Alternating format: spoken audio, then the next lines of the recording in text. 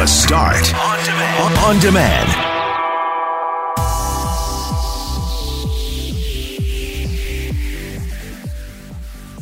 It was a dramatic scene in Melfort, Saskatchewan, and CJOB's Richard Cloutier says in his 25-year career, he's never seen anything like it when Jaskirat Singh Sidhu, the truck driver in the Humboldt Broncos crash, apologized to the families at his sentencing hearing.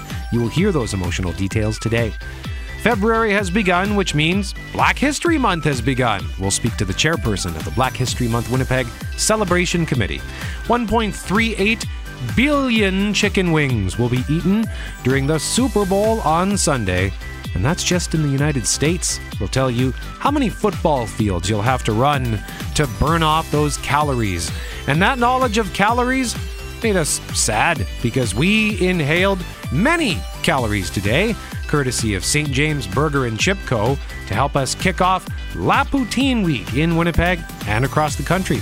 I'm Brett McGarry, alongside Greg Mackling and Lauren McNabb.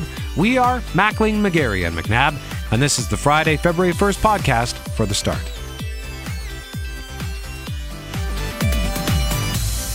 We start this hour, Lauren McNabb in Saskatchewan.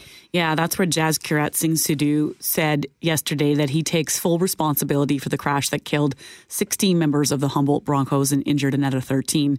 The truck driver standing before a packed room yesterday to offer, in his own words, an apology, saying to the many parents and family members there, quote, "I can't even imagine what you guys are going through or what you have been through. I have taken the most valuable things of your life.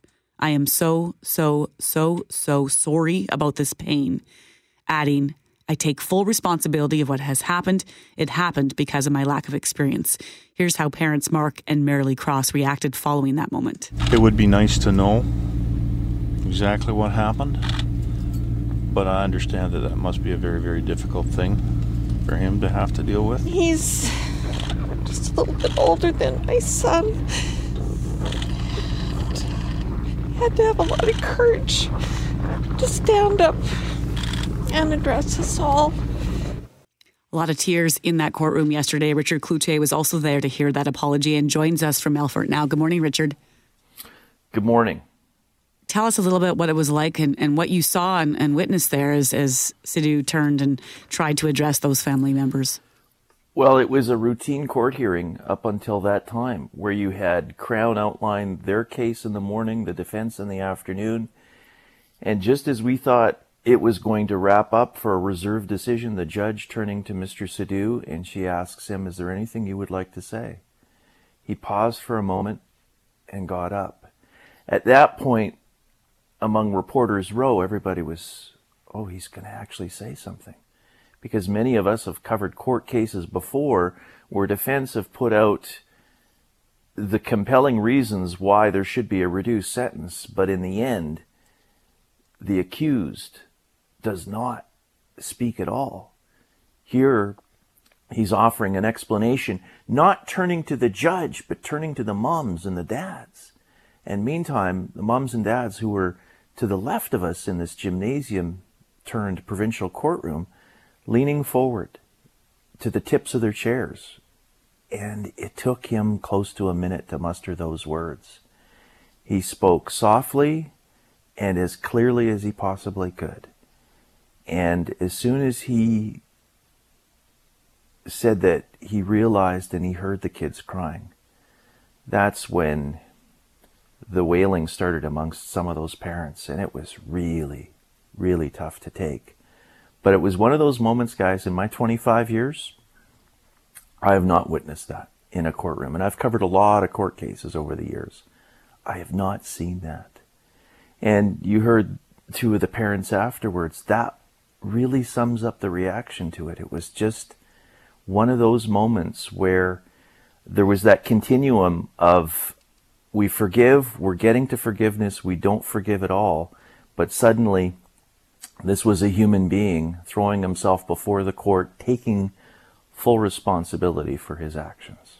He actually, I think what he said in court, Richard, and you can correct me here, when he talked about hearing the kids crying, it was because he hadn't known until he got out of his truck that he had even done what he had done. Is that right? He says he came out of the truck. Correct. I heard the kids crying, and that's when he was like, oh my gosh. What happened? He hadn't realized it was a bus. And what had happened here was that he was in that intersection, blew through the stop sign, and it was the bus that hit him, right? And hadn't realized because his cab was thrown onto its side. So he gets out and hears the kids crying, and that's when he realizes, it took him, he said, a moment to realize that it was a bus. And the emotion that went through that courtroom was something that I have rarely witnessed in my career. Richard, I can tell you this, and I conveyed this earlier this morning, the conveyance of the emotion firsthand must have been unbelievable to witness, but Jackie came home last night and we were talking about this, and she was conveying your conveyance to me and got emotional just talking about how you were sharing the story with us. This is going to resonate with millions of Canadians, I suspect. I think, and it should, because with what Sidhu said in the courtroom, combined with the explanation his defense gave, you know, it runs from sorrow to anger. And if I, for a moment, can just say that I got angry in that courtroom when his lawyer explained that he took a course for a week, was buddied up with another trucker for 2 weeks, and was able to drive a tractor trailer with 2 trailers on it in a matter of 3 weeks. And he was on his own for a week and a bit before this crash occurred. And he admitted he wasn't experienced enough. And I'm thinking, how many truckers are on the road with this type of experience? And I realize that this is a country where the industry has been short, and there are some fringe players in the industry, and this company will be held accountable in a Calgary courtroom starting next week. But my God, how many others or near misses could there have been in the last several years? It takes a lot for this to happen, given the fact of the high speeds here. But I was just awestruck that something like this could happen in our country, that somebody could get behind the wheel so easily. Richard Cloutier joining us live from Melfort, Saskatchewan. Richard, thank you very much for everything you've brought us this week in this coverage. When are we going to see you back in Winnipeg? I think I'm going to try to make it later today. Like, I'm hearing this snow in the forecast, and I'm taking the Yellowhead home. Am I going to be stranded out here in rural Manitoba, rural Saskatchewan? Not that there's anything wrong with that. We start this half hour because it's a new month. It's the new February specifically. Winnipeg's set to celebrate Black History Month 2019. And we are joined live on the phone this morning by Nadia Thompson, who is a Black History Month Celebration Committee chairperson. Nadia, good morning to you. Good morning, everybody. Thank you very much for joining us today. So it's the 38th annual Black History Month celebration, and the kickoff is today. What's happening today? So today we are doing our 2019 kickoff with our breakfast with the mayor. Or sorry, it's lunch. It's lunch this year. We are there from 12 to 1. It's early. Yeah, we got you early this morning. Thank you for joining us early. When you agreed to do the interview at 6:30, I thought, hey. Nadia hasn't had breakfast yet, so she's thinking about breakfast. Whereas in our world, it actually feels like it's time for lunch because we've been up a few more hours. Is So it? don't Okay. don't worry. Go ahead. I gotta get up with you guys more often. So you have lunch with the mayor, and is the part of that to have a conversation with him about things that you want to point out to him or talk about, or like walk us through what you hope to get out of that lunch?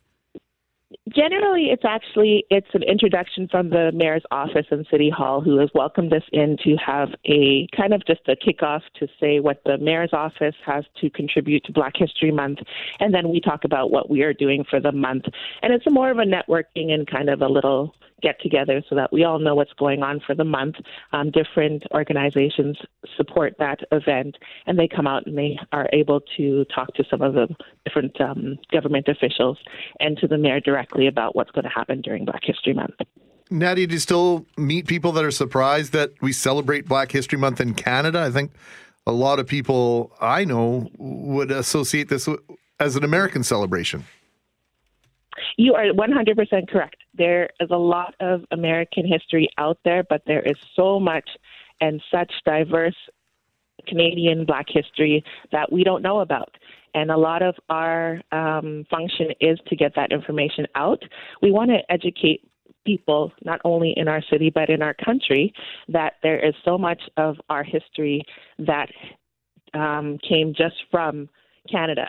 The American history is out there. We get it all into the books in our schools. They have got the American history down, but there's so much about Canadian history that we don't know about, and that's what our organization is about, spreading the knowledge of Canadian, American, and world Black history. Can you tell us one of the things that you might share with people that you think is important? Like when you say there's so many things that Canadians don't know about, is there an example of that where you might be telling a story and someone says quite regularly to you, oh, I didn't know that was the case in Canada?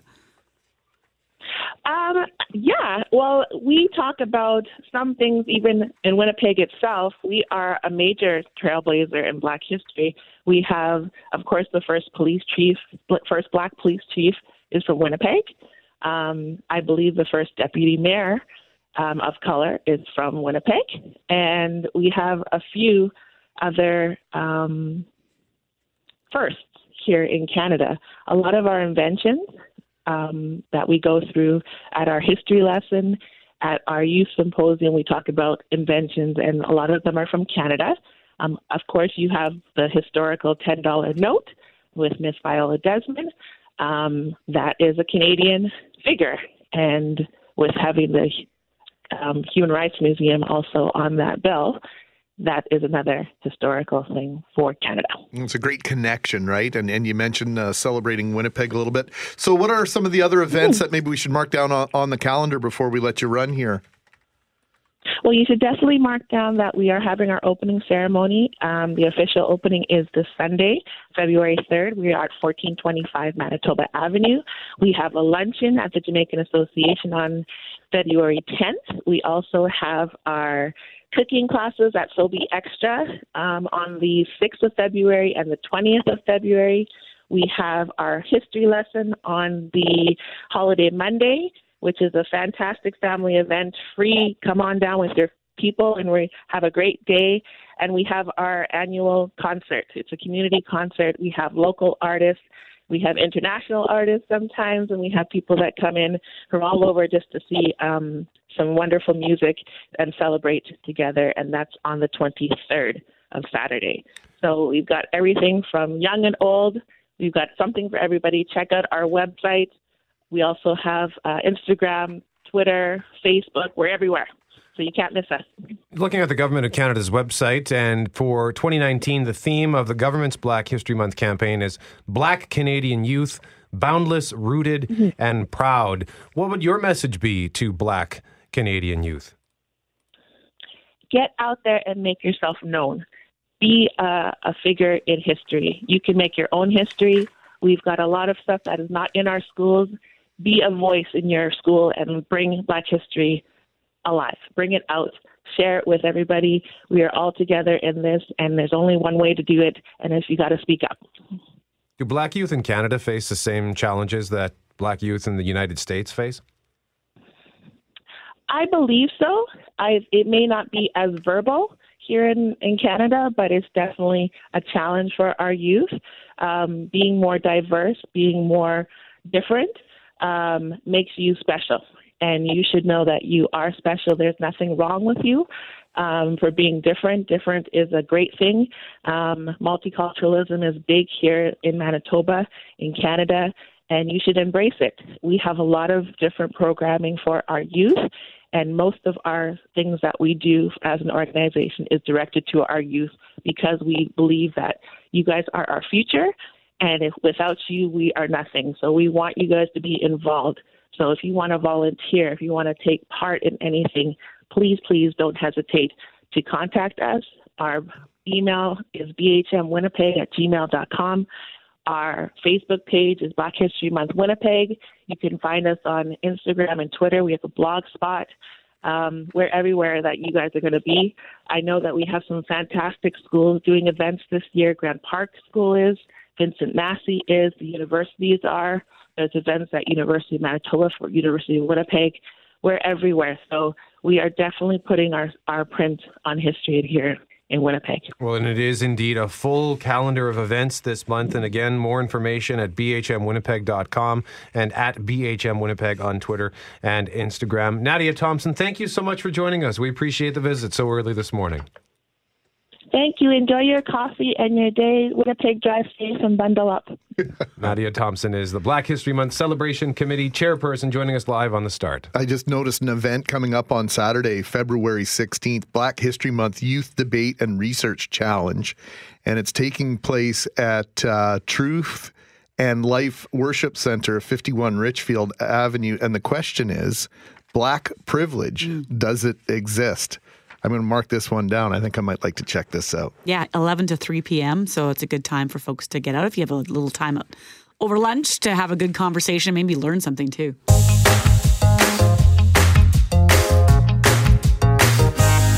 Mackling, McGarry, and McNabb been sitting on this one for a little while. Words we hate. This came up, I guess, a couple of weeks ago, Greg? Yes, at least. Yeah. So I'm trying to remember how it came up. No, I couldn't. I think someone just said the word and then we all cringed and then that was that. What word was I've got to turn your mics on. Sorry, guys. there? What word was that, It was Loren? moist. Someone used the word moist. I can't remember why or how. I don't know what the context was, but in just about any context other than as it pertains to baking, that's a disgusting word. What about music? What about the band? They've got some good. What about the former songs, I union suppose. leader, Paul Moist? See, even when you say it that way, Paul's a great guy. He is. When He you- could be listening right now and saying, But Mackling. when you say his name's not bad. It's just, oh, that's real moist. Yeah. But don't. Well, and I told you I've got proof that I'm not alone. And let me tell you this, 20%. They did a study on this. I'll read this to you. What kind of stupid scientist does a study on this? I was probably That's a poll. Doesn't matter. His Do you last want to hear name the was facts Moist. or not, man? Our favorite news outlet, BuzzFeed, posted this, why moist is the worst word ever. It received more than 4 million views. And then the New Yorker asked readers to nominate a word to scrub from the English language back in 2012. The overwhelming consensus was to ditch moist. 20% of respondents said get rid of that word, and that's what prompted, I mean, these weren't exactly the biggest educational facilities on the planet that did these studies. It was Oberlin College in Ohio and Trinity University in San Antonio. The point is, there is proof that people just detest this word, and the younger and more neurotic the study participants were, the more likely they were to dislike the word. So I guess I'm younger than I thought and more neurotic than I admit to be. Yeah, I wouldn't let those statistics fool you as to who you really are. But it's kind of interesting because my oldest daughter, she's in your camp, Greg.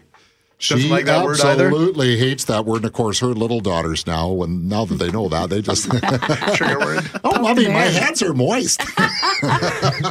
Now, Loren here has, rather than tell us what she has pulled a pronouncer. So I'm excited. I don't know what it is. I don't need the pronouncer. Just play.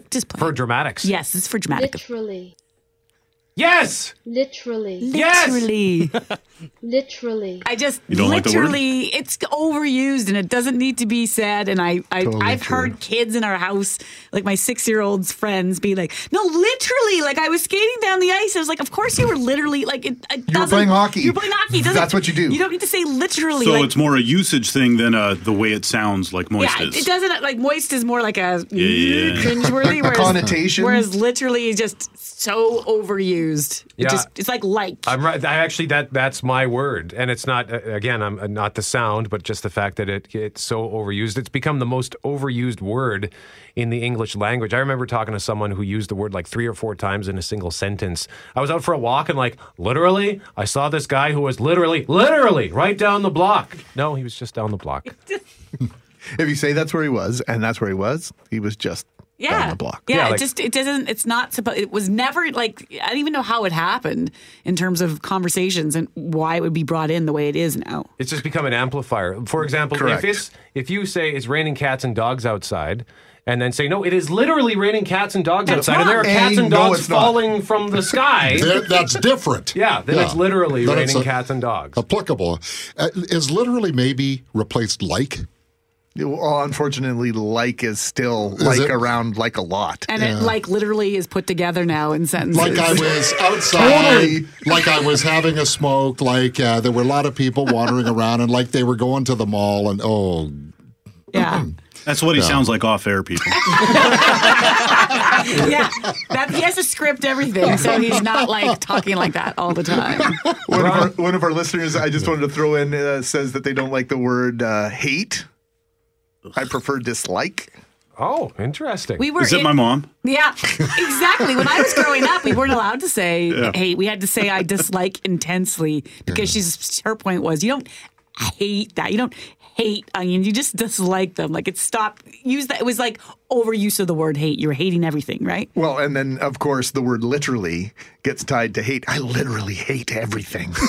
I think it was my wife's mom who had this saying, there are people, you don't ever hate people. There are just people you don't get to know. Oh, wow. That is an That's very spiritual. View. Yeah. By the way, I hate onions. Get to know them. Do you literally hate them? Yeah. Jeff? The word I don't like hearing is renal. Oh. Just say.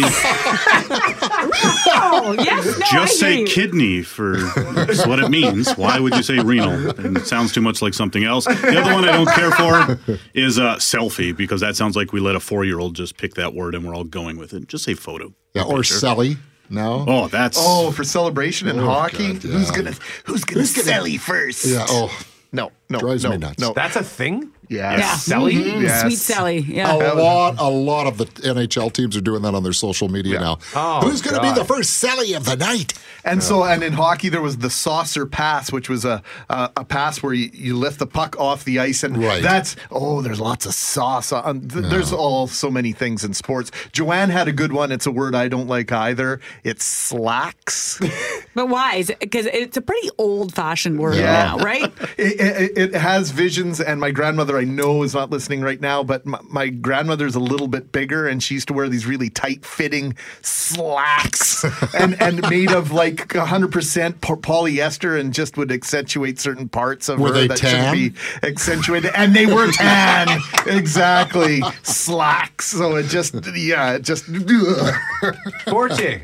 Okay, this one, I have to blame Julie Buckingham, because there's one day she was talking like, Sid the Sloth from Ice Age. He has that... Sid the Sloth, he has that thing. So anyway, she's talking like that, and I'm going, like, how do you talk like that? And she's like, you need to use a lot of saliva. And the way she said saliva like that, it just grossed me out. So that'd be my word. Oh. Wow. Saliva. Well, someone else has made a good suggestion. Ooze. Yeah. The word ooze. Mm-hmm. We had someone send us a message on Instagram. They said, it's not even a word, it's a name. And for whatever reason, I hate the name Celeste. So, for all the Celestes out there, including my goddaughter, Celeste. Aww. I took that a little personally. Yeah, I know. It's like I kind of like the name Celeste. That's a whole other conversation, though. I often think people don't like names because they must have something in their past where, like, that person was mean to them, or they have a story about that person, and therefore all Rebecca's or something. You know what I mean? Like, Lindsay's. It has I don't like connection. them. Yeah. Unthaw is one that Dawn does. That's not because it's not a thing. Or dethaw, that gets. I also don't like anyways. Anyways is not a word. Anyway.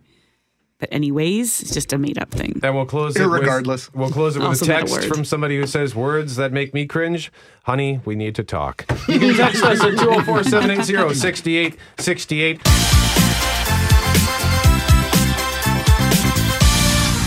Mackling, McGarry, and McNabb. It's a football game of note on Sunday, isn't there, Greg? Pretty big game. Might have heard of it. Super Bowl 53 takes place on a television near you if you can't make it to Atlanta, which is almost all of us. And unlike the past couple of years, the polar vortex that is Subsim will prevent most of us from seeing the multi-million-dollar extravaganza that is the Super Bowl commercial, unless you tune in to the right channel. Ads during the Super Bowl get a lot of hype. They're an important part of the overall spectacle for a lot of people, and viewers look forward to watching them. For Canadian viewers, this has been a problem. They didn't see the same ads, or we didn't see the same ads as those seen in the U.S. because they were replaced with Canadian ads. Do you remember this one, Brett? Terry Tate, office linebacker, courtesy of Reebok. When we asked Reebok to send us Terry Tate, some people thought we were crazy. But I'm a firm believer in paradigm breaking, outside the box thinking. Hey, buddy. Break was over 15 minutes ago, Mitch! And since Terry's been with us, our productivity has gone up 46%. We're getting more from our employees than ever before. You know you need a cover sheet on your TPS reports, Richard! That ain't new, baby! Hey, Terry. Hey, Janice! But what's really impressed me is how Terry's become part of the Felcher family. Baby. He fits right in here. That's a long-distance call, Doug! To be honest, I wish Reebok sent us 10 Terry Tates. You want to play games, Gene? Well, when it's game time, it's pain time, baby! Woo! From 2003. So if you do remember Terry and his hilarious, if not violent, office habits, it's because of the internet, not because you saw it live. In 2017, the ability to see those commercials live changed, and the CRTC allowed Canadians to see the commercials by eliminating the ability of the Canadian broadcaster to inject Canadian commercials into their stream of the game. Believe it or not, it's the USMCA that has created a situation where, depending on what station you watch, you will or will not see those commercials from the United States. Everything I've been hearing and reading up until this morning, Brett, Loren, was indicating that we would not see those commercials anywhere. Because of the new trade agreement? Correct. But this from the CRTC dated January 21st seems to suggest that there will be a hybrid of the situation as it was for the last 2 years and decades before that. Here's from the CRTC real quick. Since Super Bowl 51 in 2017, simultaneous substitution is no longer allowed during the big game. This means that viewers tuning in to the Canadian channel airing the game see Canadian ads, while those tuning into the U.S. channel see the American ads. What about Super Bowl 53? On February 3rd, 2019, Canadians will be able to watch U.S. commercials starting at kickoff if they subscribe to the U.S. station broadcasting the game, CBS in this case for Super Bowl 53. Keep in mind that the U.S. commercials will only be available during the game from the kickoff to the final play and not during the pre or post game shows. So just watch the American channel. Correct. That's good. Yeah, I like it. Good. Okay. I'll have to remember that.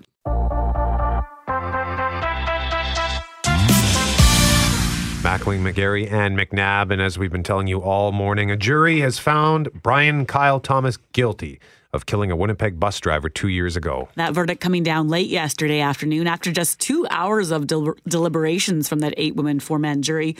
Irvin Jubal Fraser was stabbed to death in the final minutes of his shift in 2017. And it was a murder that ignited a series of conversations, not just in Winnipeg, but I think right across this country about overall safety on Winnipeg buses.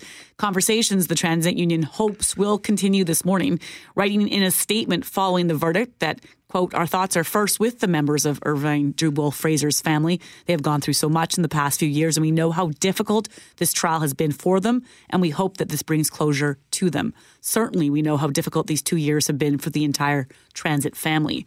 First of all, we want to be clear that every worker has a right to safe and respectful workplace. No one deserves to be assaulted or killed on the job. As a union, we will never stop fighting and speaking out for the rights of our members to work in a safe workplace. We will continue to push for a workplace where our operators and passengers feel safe, and we welcome the collaboration of the public, all levels of the public, and our members in working together to reach that goal. Now, the union has said before, it's not just about the safety of bus drivers. This was President Aleem Chowdhury back in November. I think it's getting to a point where we need to protect everybody, And once again, I'll go back to the council and the mayor. It is time for them to step it up. City Hall just yesterday approved a plan to install bus shields in more than 600 buses in our city. There are also more cameras. Here's the question. Is this helping you feel more safe? I don't know how many of us in this room use transit on a regular basis, but I know from talking to many people that outside of the convenience and the scheduling and the lack of dependability of transit, right there, 1B, and it may actually be 1A, is how comfortable, how safe people feel on the bus. Do you think it's a time of day thing? No, I don't. Like, would it matter if you're taking it in the middle of the night? This happened in the middle of the night, and it was a confrontation, and they were alone. But we've heard from the union since about how many more assaults they have on bus drivers. We have people talking about how there was a guy, I think, in the fall who tried to interrupt a fight and ended up getting stabbed, like all sorts of things that are just because of maybe alcohol-infused passengers. So that makes me think that it might be more of a night thing when people talk about safety and their concerns. I don't know. They have tons of confrontations just based on the fare collection system and how undependable it is. You have normally rational individuals having confrontations, and they might only be verbal with operators because they should be able to get on the bus and the technology is letting them down. There are a whole variety of issues at play here. Just like safety is going to be the final frontier in my opinion, as to whether or not downtown achieves its ultimate possibilities. The only way people start taking transit is if they feel safe and it doesn't feel like second-class transportation. Yeah, I don't take the bus anymore, and it has nothing to do with whether or not I feel safe. I can't take the bus at 3:34 in the morning, so I have to drive to work. I have no problem taking the bus. There's a bus stop right outside my apartment, so if I'm going downtown, for example, on a Friday night or whatever, I'll often just take a bus. Then I don't have to deal with parking. But I can't really remember a specific example where I didn't feel safe. There have been times where I've been uncomfortable because there will be people who get on the bus who are clearly intoxicated and they're loud and they are walking up and down the aisle and they're just being belligerent with people. And sometimes that makes me wonder, is this going to escalate? Mm-hmm. It's never reached that kind of a position for me personally. But the cameras, the fact that there's a camera on the bus doesn't make me feel safer. So the camera's there to record whatever might happen to me. It's not going to, there's no intervention there. And then as far as the shields go, I suppose that'll help the drivers in the event that there is somebody who is getting angry with them at the point of collection. And I feel bad for these drivers who take the abuse of people who get mad. Like if your Pego card doesn't work, that's not the driver's fault. Mm-hmm. But at the same time, if someone gets on the bus and they don't have money and they're yelling at the driver who won't try to not let them on, well, you don't have the money. So what do you expect? Get off. Well, they approved the shields yesterday. And the union has said in this case of Irvin Jubal-Fraser, we know that wouldn't have made a difference. He had a confrontation. He got off the bus. But for what they're talking about in a bigger picture is the shields might help in some circumstances, but what about the passenger then? So they've had a conversation about should we be having transit officers on every single bus? And then the police, should the police have an officer on every single bus? The police have said that they encourage their police officers, especially downtown, to hop on the bus once in a while and take a short trip. If you're going from point A to B, just get on and go a couple blocks just sort of to instill that safety. So would a person make a difference then? Not a police officer, but a physical person who's kind of wearing that uniform standing like a transit cop. A security guard or whatever, yeah. They have transit officers all over North America. I think they make a difference. I've ridden the subway in New York City and the L train in Chicago and my infamous bus trip in Chicago last summer.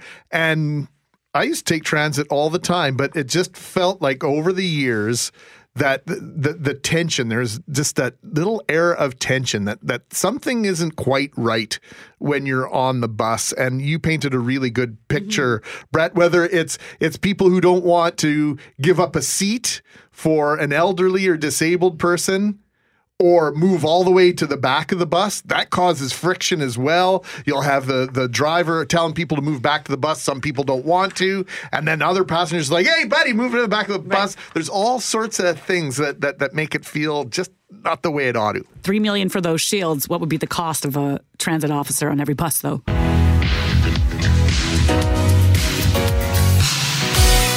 Mackling, McGarry, and McNabb.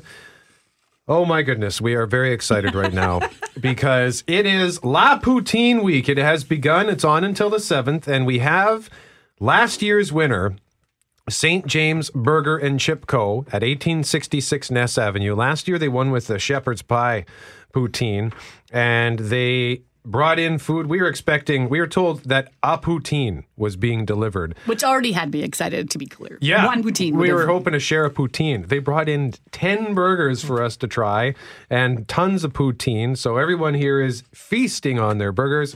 And we have 3 guests with us. On the phone, we have Daniel Gurovich, who was the Le Burger Week ambassador, and he is the local organizer for La Poutine Week. Daniel, good morning to you. Good morning, good morning. And in studio, we have the guys from St. James Burger. We have Ravi Rambaran, who is the owner, and Sanjay Supal, who is the manager. Gentlemen, good morning to you. Good morning. Good morning. So, Daniel, you said you were going to have a poutine delivered. Boy, did you come through with your promise. Man, this is all Ravi. This is those guys came through hard with the burgers and the poutine. But you know what? On days like this, everyone needs a little bit of an extra layer on them. So that's great. I'm glad they came through with all the food. So, Daniel, let's start with you. Yet another festival, a food festival of sorts in Winnipeg, La Poutine Week. How many restaurants participating? So we've got just over 80 restaurants participating this year, so great turnout. It being our second year for Poutine Week, but we've obviously been doing Burger Week for a few years now too. So I think the hype has been ramping up. But we're pumped. We've got all different kinds of restaurants, both in the city and in rural Manitoba as well. A couple of years ago when I was in Montreal, I got to taste poutine in Quebec, and it was a fantastic experience. Do you know how the traditionalists feel about all these extra toppings and how poutine has become this meal all within itself? You know what? I would even consider myself one of those traditionalists or purists when it comes to poutine and other foods, to be honest. You know what? I think that there's room for everybody's interpretation at the end of the day. I think you do need the staples, potatoes, you need cheese curds, you need gravy. I think, if there's no curds, I really start to struggle a little bit. But at the same time, I get it. People need to think outside the box and be creative when it comes to these things. So, Dan, you mentioned 80 restaurants. Where do you get the list of these restaurants? I'm on the La Poutine Week website right now, and it's still showing, it looks like last year's poutine. So where do I find the list?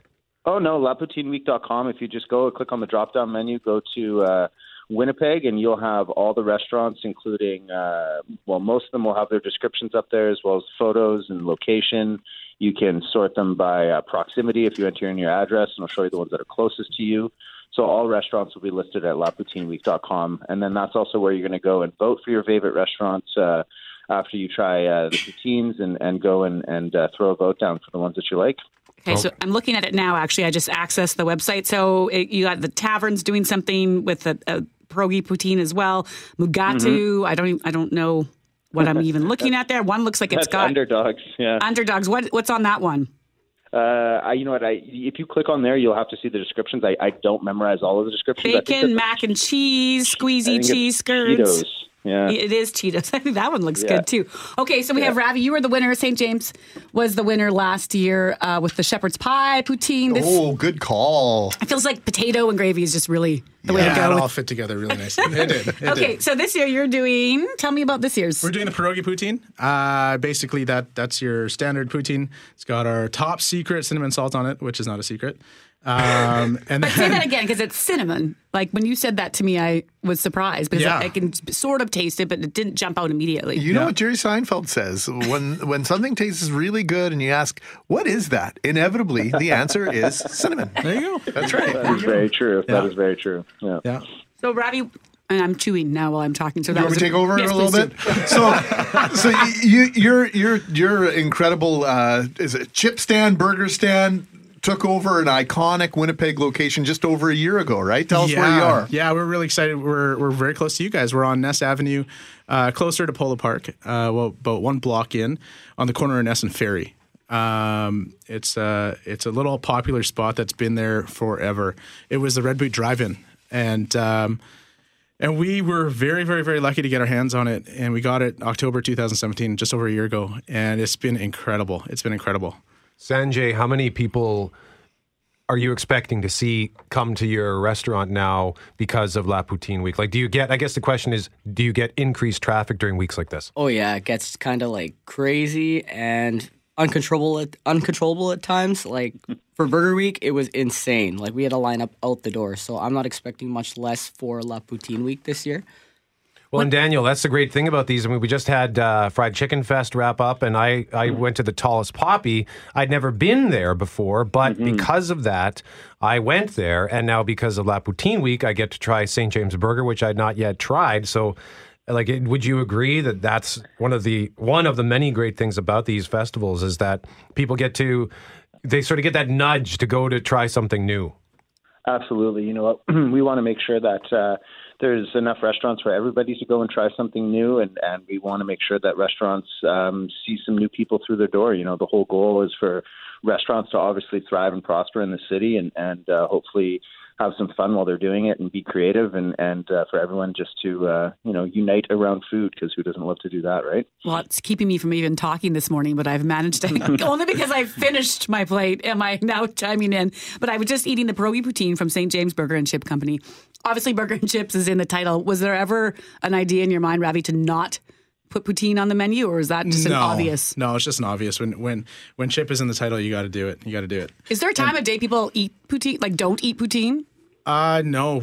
As soon as we open, morning, people are coming in for it. Yeah, late night. It's like a Caesar. It's kind of acceptable at all times of the day. What time do you open, Sanjay?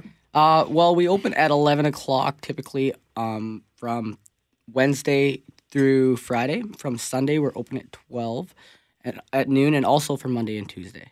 Okay. Now, Daniel, so this wraps up on the 7th. And do you ever hear from restaurants who wish they didn't sign up for it because they simply could not keep up or they couldn't keep their stock? Well, we never hear them say we wish they didn't. They just say next year we're going to be more prepared. You know, we had restaurants, I know that for Burger Week, for example, that wiped their whole menu clean and just sold burgers. Or we had, people for Poutine Week that have said that they ran out of what their stock should have been for the week in a day, which is, just great. We love to hear stories like that. Obviously, we want to make sure that everyone is keeping sane at the same time. But, hopefully the busier the better for restaurants at the end of the day. And, it can get a little nuts around restaurants, like Ravi was saying there. Sometimes it seems a little hectic, but hopefully it's a whirlwind, and then the week's done, and then everyone's happy at the end of the day, right? I got to tell you, what I really dig about this is I was in the restaurant business for a long time. I know how competitive it is, and you bang your head against the wall trying to separate yourself from your competition. But this is fantastic because it is, in a large extent, competitors who are working together in order to bring a highlight and to create an event, and there's mutual benefits here for everyone involved, and I think that just indicates that new way of thinking, that new way of marketing in this digital age. I would agree. I think that it's power in numbers. I see restaurants dropping their poutine off to their friends' restaurants for them to try, and I see restaurants encouraging people to go to other ones that they've tried, and other, people posting at other restaurants, even when they're restaurant owners, which is great. We want to see that collaboration at the end of the day. That's definitely the goal. It's not, we call it a friendly competition. We want everyone just to have a good time and eat as much as possible, essentially. Daniel, I got to give you a huge shout out. Number one, bringing everyone together. Number two, we opened in October of 2017. We joined up for Poutine Week, not really knowing what we were in for. And you guys blew the doors off our place. Like, ever since our first Poutine Week, number one, we won, which was incredible. But number two, our business has been flying since we signed up with you guys, and it's been incredible. So huge thank you. I never got to thank you over the phone or anything like that. But yeah, huge thank you. It's been great for us. What do you attribute to that, Ravi? Is that just getting really people in the door? Like, is it because people came for Poutine Week? Is it the social media aspect of it? I don't know. I think it's a number of things. One, they get a bunch of media like you guys. Number two, their social media is crazy. They tag everyone, they support everyone, and they ask us to do the same for them. So, and just the amount of new customers that walked in the door was insane. I can't believe it. Burger Week, we were lined up out to our sidewalk. It was incredible. People were waiting an hour and a half for the burgers, and they didn't even mind. Wow. Yeah, I think it's absolutely brilliant, this cooperation that goes on, especially for the independents who are trying to find their way and to make a name for themselves. And clearly that's worked for you and for Ravi and Sanjay in this case. Fantastic concept, Daniel. Yeah, you know what, and I got to give a huge shout out to the folks in Montreal that started Burger Week and everything. It's almost 7-8 years ago now, because they asked me to start to bring it here to Winnipeg, and here we are, 7 years later with Burger Week and a couple years in on Poutine Week, and it's just been fantastic. And honestly, a huge shout out to the restaurants, because we do our part on the media and social media side of things and try to promote and market it as much as possible, but the restaurants that sign up, that support, that all the people out there that go and support, everyone that's working so hard throughout these weeks, it's awesome, and it's great to see the city, just comes together like this. I think Winnipeg, given the size, it's one of those cities that were big enough to sustain something like this, but we've got that close-knit community where everyone knows about it and gets behind it, which is fantastic. If you look at the other cities, some of them are doing good, but Winnipeg is killing it. So yeah, I'm really proud of us here for that. Daniel Gurevich is the local organizer for La Poutine Week. Ravi Rambaran is the owner of St. James Burger and Chip Co. on Ness. And Sanjay Supal is the manager of St. James Burger. Gentlemen, thank you very much for joining us this morning. We appreciate it. Yeah, thank you. Thanks for the invite. Thank you. And thank you so much for bringing the food as well. It is wonderful. I haven't even touched this 17-wing burger yet, but I understand there's a fried egg on it. Yeah, that was our Burger Week winner. Well, really? Our Burger Week entry for 2018. What else is it? Fried egg, and what else is on it? It has mayo, lettuce, tomato, pickle. Got your burger patty on there. You have your mozza, your bacon, your egg, spicy mayo, our honey barbecue sauce. Romance it, Sanjay. Romance it, baby. Come see us. La Poutine Week. It's on until the 7th. Mackling, McGarry, and McNabb, thank you very much for joining us this morning on 680 CJOB, and thank you for the deluge of text messages we received. In case you're just tuning in, last segment we talked about this restaurant that isn't going to let people, it was going to serve people wearing the Make America Great Again hats. Maybe just brilliant marketing on their part to get their name in the news, but it sounded sincere at the time. One of our listeners pointing out, well, if he was so strong about this, why did he delete the tweet? I agree with that. I don't like backpedaling. If you're going to make if you have a hot take, stand behind it. Mm-hmm. You don't have to backpedal every time. Yep. There are going to be people that disagree with you. Maybe even most people. But if you firmly believe this, then stand up for it. Yep. Don't back down. For sure. And we're getting a whole bunch of texts, including Tim, who says, I have to admit, I question the intelligence of those who wear MAGA hats, but there is no question as to whether they have the right to wear it. Freedom of speech is not always pretty, and in my mind, viewing through any particular lens is just wrong. You either believe in the right or you don't. Yeah, and Gail maybe trumps, pun intended, all the text messages that we got on this. Regardless of what the hat says, it is not acceptable to wear a hat in a restaurant. Well, I want to ask you about this, both of you, because hats now are very much... Listen, I realize the hat is a practical thing if you're outside in the sun or whatever, but so many people now wear them as a fashion accessory. It is like a scarf or a necklace or what have you, and they're everywhere, and they don't get taken off. I noticed this on the weekends, even during games, right, with the national anthem, because it's no longer really, like, you have to remind yourself that you're not supposed to have it on, at least for O Canada, let alone if you go into a restaurant or that kind of thing. I still think you need to take the hat off when you're... I had my friend's mom... to this day, if you walk in her house with a hat on, she is upset about it. What did she do? Does she just mention it? Hat off. Well, hat off. There's houses that I walk into this very day where it gets flicked off my head. Yeah. There's no words. There's no warning. Just... Wow. Yep. And McNabb, do you think for any restaurant... Like if I will go to a burger place. Yeah. I don't know. I haven't really thought about it. I have fast food chain for sure. It's different. It's if you're sitting down at a table and someone's coming to serve you. Mm-hmm. I don't know. But I don't know. I couldn't tell you why I think a person has to take their hat off, other than that's how I grew up. And so now I sound like an old person who's saying, that's how we did it. What's the matter with young kids today? Yeah. So I don't know. And I wonder, I struggle with that one because recently I bought that hat from Vogue.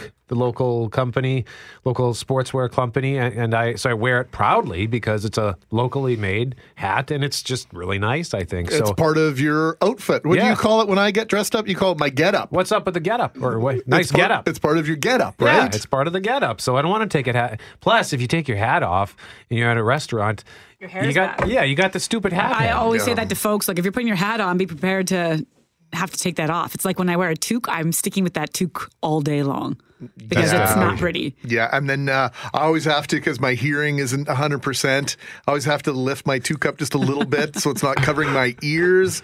And then, you look kind of dumber than you already do wearing a toque inside the house or at work, Loren, so you gotta you sometimes have to make accommodations for that.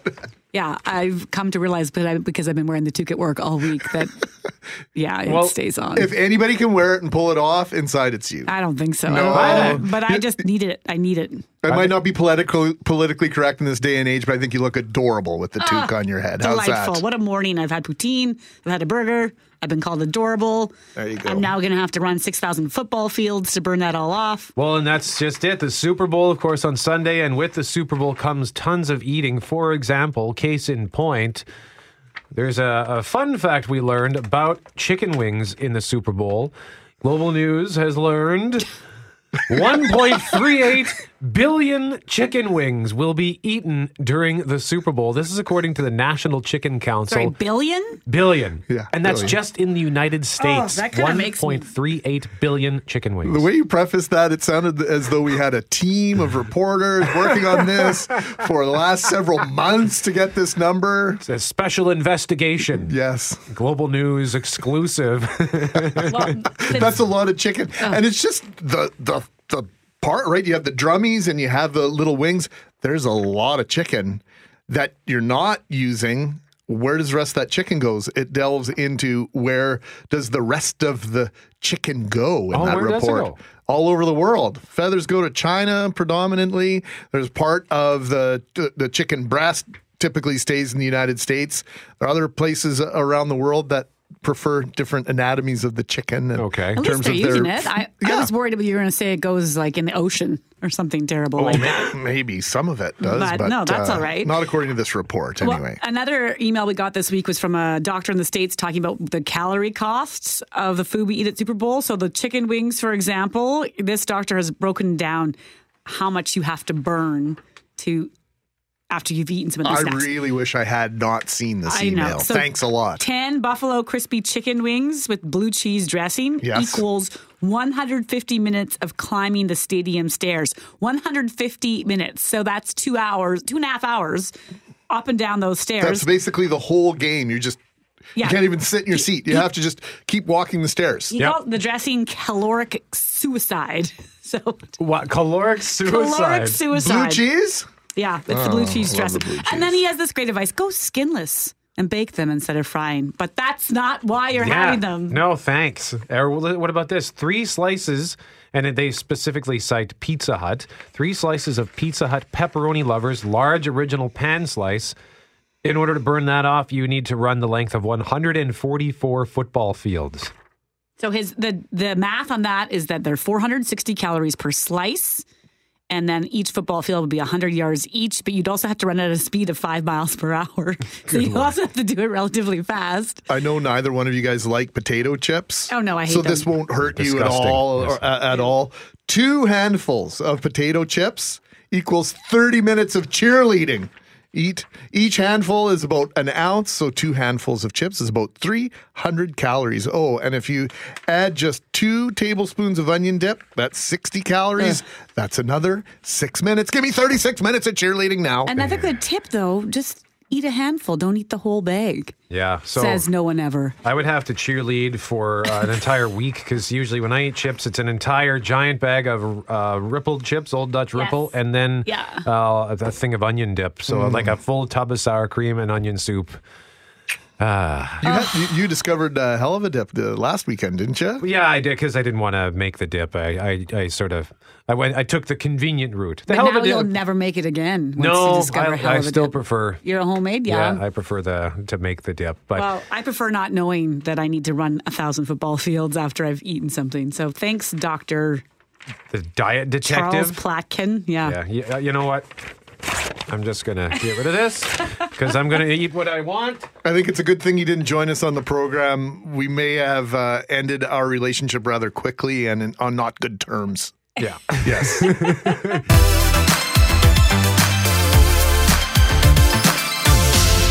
Mackling, McGarry, and McNabb, thank you so much for joining us in the start today on 680 CJOB.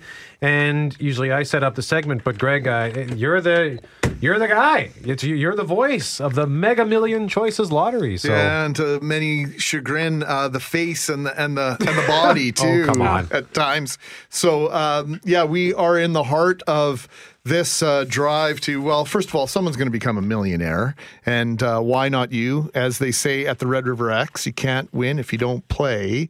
St. B megamillionchoices.ca to get your tickets and to see all the grand prize options. But this is about stories. We tell stories on the Health Report every Sunday, whether it's stories about the research taking place on campus at St. Boniface Hospital, at either the Albrechtsen Research Center, the Asper Research Center, or patient stories or relationships that have been created between practitioners and patients who are grateful for the care that they received. And when we featured Anne Rail's story and her husband Alan's story, their entire family really last Sunday, I pronounced it the ultimate pay it forward. When Anne's husband Alan became ill, he went to St. Boniface Hospital for diagnosis. Unfortunately, the news was terrible. He had cancer. Anne and her family spent a lot of time in St. Boniface Hospital's ICMS. We were talking off air about what that translates into for most of us. Most of us, it's the ICU, the intensive care unit. And there's a family room there. And the Rail family spent lots of time there during her husband's last days. Even though they found comfort in the space, things can always be improved. And with that in mind, the Rails decided to give back to the hospital to work on a renovation of the family room so others can also find comfort there during dark days. Working with the staff at ICMS, the family has generously found innovative solutions for updating the room. Out of tragedy comes healing, and that's really the message here, isn't it? And that Alan's memory will live on, and, well, you're doing this in his honor. Yes, and thank you very much for the opportunity to come in this morning and talk to you about it again. Yes, the St. Boniface Hospital certainly has a big place in the hearts of my children and myself now, after having been through a number of days there with my husband. As you were saying, he received an unfortunate diagnosis of pancreatic cancer, actually from the time that he was diagnosed last year on January 17th to the 29th when he passed away. It was 12 days, so we didn't have a lot of time to process that. You're just scrambling to take information in and hear what the doctors are telling you. He was lucky enough to have had an outpatient procedure at the hospital. That was our first experience there, and they were tremendously helpful. The doctor came in actually ahead of his day and performed a procedure for Alan that helped him, and we hoped for the best. For a while, we knew it wasn't going to be an optimistic outcome in the end, but we thought we would get, obviously, some more time. As the week progressed, his health deteriorated, and we did end up in St. Boniface ER on the 27th of January for 2 days, and ultimately ended up in the ICU ward. So for those of us who don't know, once you're in that experience, I'm sure it's different for everybody, but when you talk about the family room and what you would have used it for, can you talk a little bit about what brought you into it in the first place? Was it just a space to go to have conversations, and what stood out to you as later made you think, oh, we should do something about this? Yes, the area is actually not that big, and when you go up onto the ward, it's my first experience being in the ICU area. When you see it on TV, it's very romanticized, and you don't think about it until you get there, and then it just hits you like a ton of bricks. When you go up to the ward, you can't get on until You phone. There's a little phone in the area. You have to phone the desk in the ward. They tell you when you can come back to see your loved ones. Sometimes it's immediately. Sometimes you have to wait a while they're being stabilized. In our case, we did have to wait a few minutes, and so we didn't really think too much of the family room at the time. And then we were in with my husband off and on during the day, and we had other family members coming in from out of town to see him because we knew that things weren't going to be a positive outcome for that day. And so my children and I were in and out of that area often during the day while we let other family members in to see Alan. And we began to hear stories of other people there and how long they'd been there, and realized there's things here that could be done. For example, when I went in, I just grabbed my cell phone at 5 o'clock in the morning. I got a call from the doctor, came in. I didn't have my power cord with me to charge up my phone. My daughter had had a baby 6 weeks prior. And they came in. We had nowhere to change little Asher. And when I started talking to the people in the area that were sitting there, there was nowhere to sit or sleep, really. There were some nice chairs, but the couches were probably about 2 feet long. But if you have to stay here overnight, where are you going to sleep? So that kind of started the seeds in our mind. Well, that room becomes mission control, right, for the family. Well, you mentioned the phone, and you need to reach out and talk to people. Right. You might want to research something on your phone or whatever, right? And to not even be able to plug it in. It seems like a little thing, but it's a huge thing. Yes, exactly. And actually, after we put it in, we were talking with Greg last week, and we found out that it's the first cell phone charger they've put into the hospital. So they were very excited that this was something my son Scott and my daughter Caitlin and I recognized as a need in that area. And so it made us excited to hear we've put something in that hopefully starts a tradition of maybe putting other things in that other people start to look at. As being very modest. It's not like just a power cord. Right. It's one of those cell phone charging lockers that you might see at a shopping mall. They made sure that the room was repainted, and these sleeper chairs are fantastic. And I think you made sure there are 2 and a third one maybe on the way, Anne, and the change table, and it just took it upon themselves to say, hey, we need to fix this. And I think it's such a powerful message. And when we talk about the lottery, the question always comes up, why do we have to have a lottery in support of the hospital? We know the government can't do anything, and this is an opportunity for the public, to get in on a lottery where they might become a millionaire, but also give the foundation, who you've worked so closely with, an opportunity to give different parts of the research center of the hospital the equipment that they might not otherwise have. And there's a responsibility, I think, that some of us feel to say, the community needs to step in. And you did this in a major fashion. We did. And I was saying to you last week, I feel that it takes a village, as they say, to raise a child. It also takes this village to help support a hospital. It's my favorite hospital in the city. I've been at every one of them, but this one is dearest to my heart. I was born there. My grandson was born there, and had a number of occasions to be at that hospital. And I think as a community, we have the ability to help pay it forward. And while we may have not collected millions of dollars, our amount of money, we were able to combine it with donations from a lot of family and friends who also wanted to honor Alan with us, which was so appreciated. And small dollars put together made a big impact. And I think sometimes we don't recognize how much we need to also uplift the people that are in there supporting their loved ones that are going through a terrible time. That's what we looked at. We knew that Alan was well looked after. He had angels on the ward that day. There was amazing equipment there. We thought sitting there talking in that room, it's like a small community, and they need support. What can we do to help them feel better about being there? So we wanted to pay it forward and make sure that people coming after us had a comfortable place to stay and be more comforted. When I lost Alan and came out and there was no place to cry, you were in the hallway crying in the hall because the family room itself wasn't that big. There were children in there, and there was a little room where we ended up putting the change table. So we thought if we make that more comforting and put a chair in there as well, it gives you the opportunity to go in there and do that in private or make a phone call, whatever you need to do. It's such an intense experience being up there. You say the room wasn't that big. How big was the family room? I'm really bad at numbers. Well, Greg, have you seen The Room? No, I haven't. Only Ann and I commiserated about the. I know You said not much bigger than this, though. Yeah, so what are we in? Maybe about 500 square feet at the very most. Yeah, not gigantic at all. So a space where, unfortunately, a lot of us have been, whether at St. B or other hospitals. I was just going to add that I think it's remarkable that you've had this experience and had your husband diagnosed and then pass away within less than 2-week period. And to hear you say that the St. B's a place that's near and dear to your heart, a lot of people would walk away out of that and go out of their way to probably avoid that hospital because it might also trigger something different. And so you've decided to look at it a different way. Yes, we have.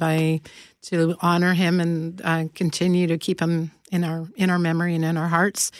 And it's helped me going into that hospital. I've had a number of reasons to be in the hospital over the last year, and it does help in the healing process. I mean, you're never totally healed, but it has given me something to focus on and help others and continue that. And Rael joining us live on 680 CJOB. And your generous donations can help the St. Boniface Hospital Foundation, particularly through the Mega Million Choices Lottery. And in fact, Greg, you're going to be on location today? I will be at the Everett Atrium from 1 till 5 this afternoon. Come on down and say hi, get your tickets. Midnight tonight, it's the cutoff for the loyalty bonus, all sorts of bonus winning. It's the first of several special cutoffs. So as I always say, you're going to buy a ticket, you might as well get it now, because that way you're in on all the extra winning as we build up towards the draw for the grand prize, up to $1.1 million cash, some incredible prize options, and it's a genuine win, even if you don't win a single thing. And thank you so much for sharing your story with us. Yet again, it is such a positive story, inspiring, uplifting. There are lots of superlatives to describe what you and your family have done. You are a genuine gift. Thank you. And thank you for the opportunity. St. B, megamillionchoices.ca, or you can call 204-256-7203 or toll free 1-855-256-7203.